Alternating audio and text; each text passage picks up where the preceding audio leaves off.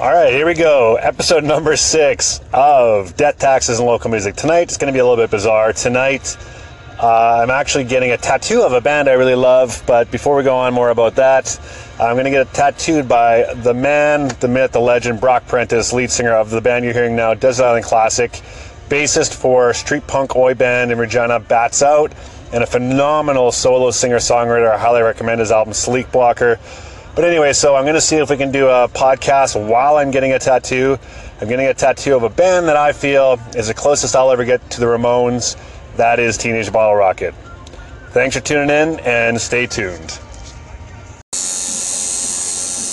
All right, we are currently getting tattooed by Prairie Dog Magazine voted Best Tattoo Artist in Regina, Brock Prentice, also a singer, bass player, singer-songwriter. How's it going, Brock?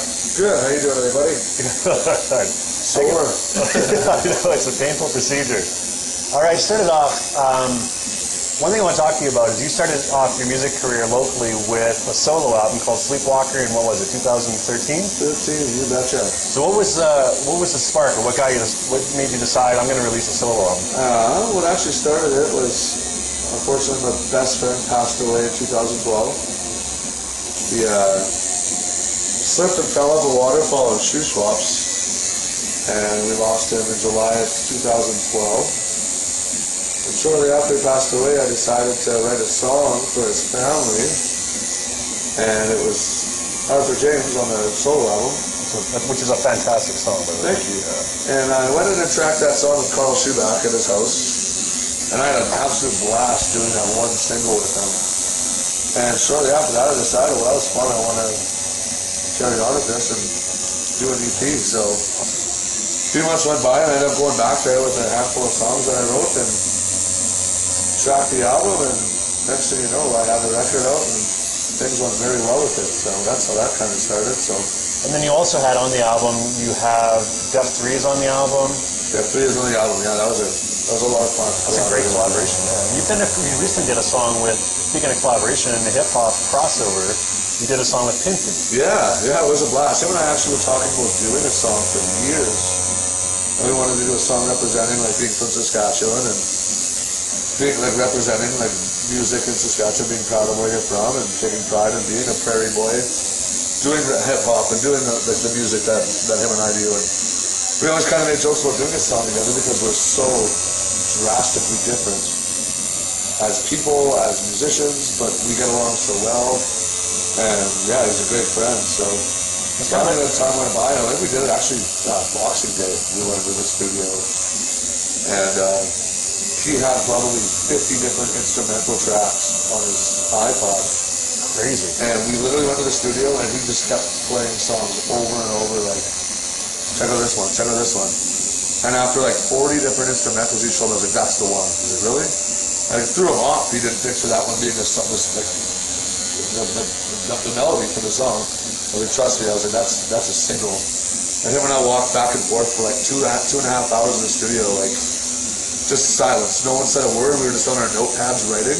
Wow. And 2 hours later, I was like, I got the hook. And then I went to the booth and I did the chorus, and he was super jazzed on it. And he went in and did the first verse. And it was just really cool and organic how the song went down. So where can people hear the song?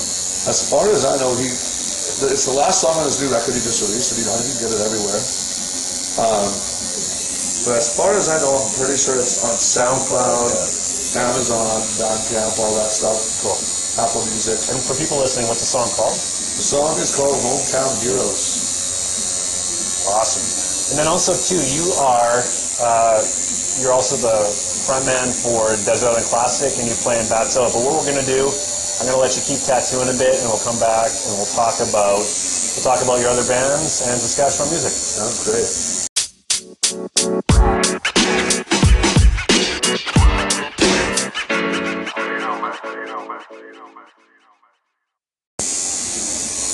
All right, we're back with Brock Prentice, In-Depth Tattoo. I'm getting my first ever band tattoo. Sadly not one of Brock's bands, but maybe next one.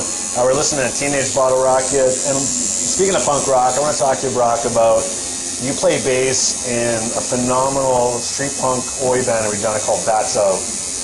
How did that come to be? It was actually kind of funny. I'm actually playing guitar now.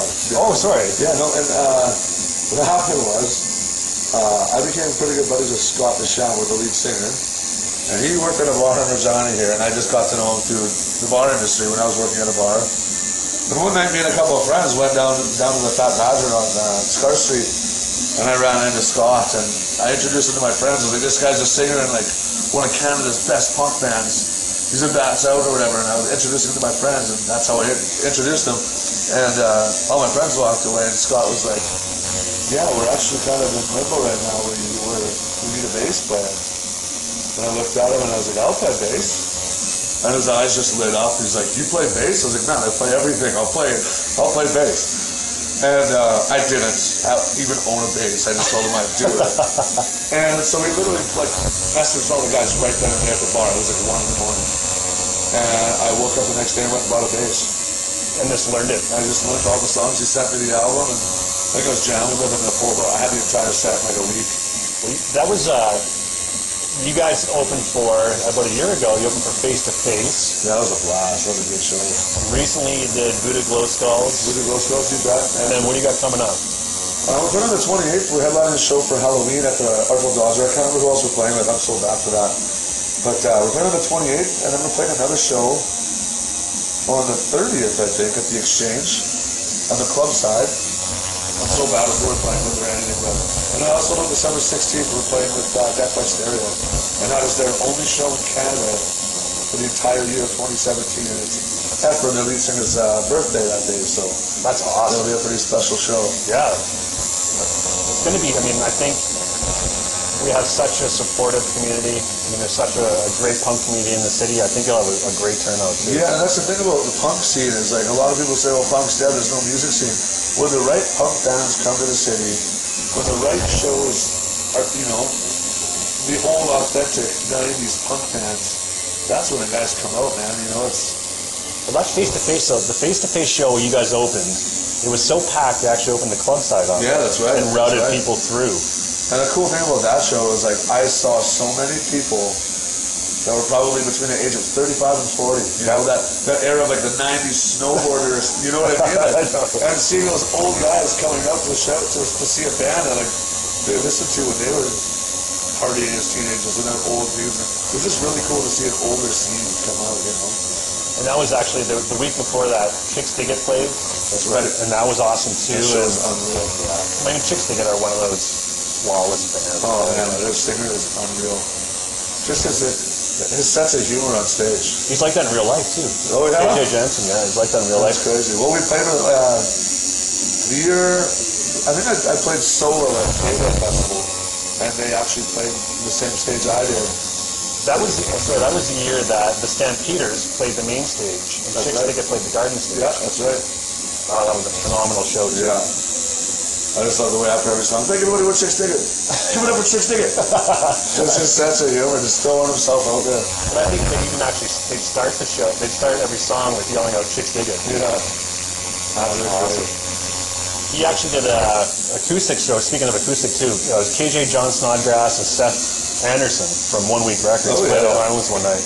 So, do you have any more plans for the solo stuff? I'm actually in the middle of writing stuff right now. I've got 3 or 4 tracks recorded. Some are fully mixed and some are still in the works. But within the next few months, I'll listen out and look for, keep your ears peeled for a new Brock Prentice solo album. I've been working on it for a while. In the meantime, definitely check out Sleepwalker. You have a couple All I Need videos up on YouTube. Yeah, I got a video for Sleepwalker too.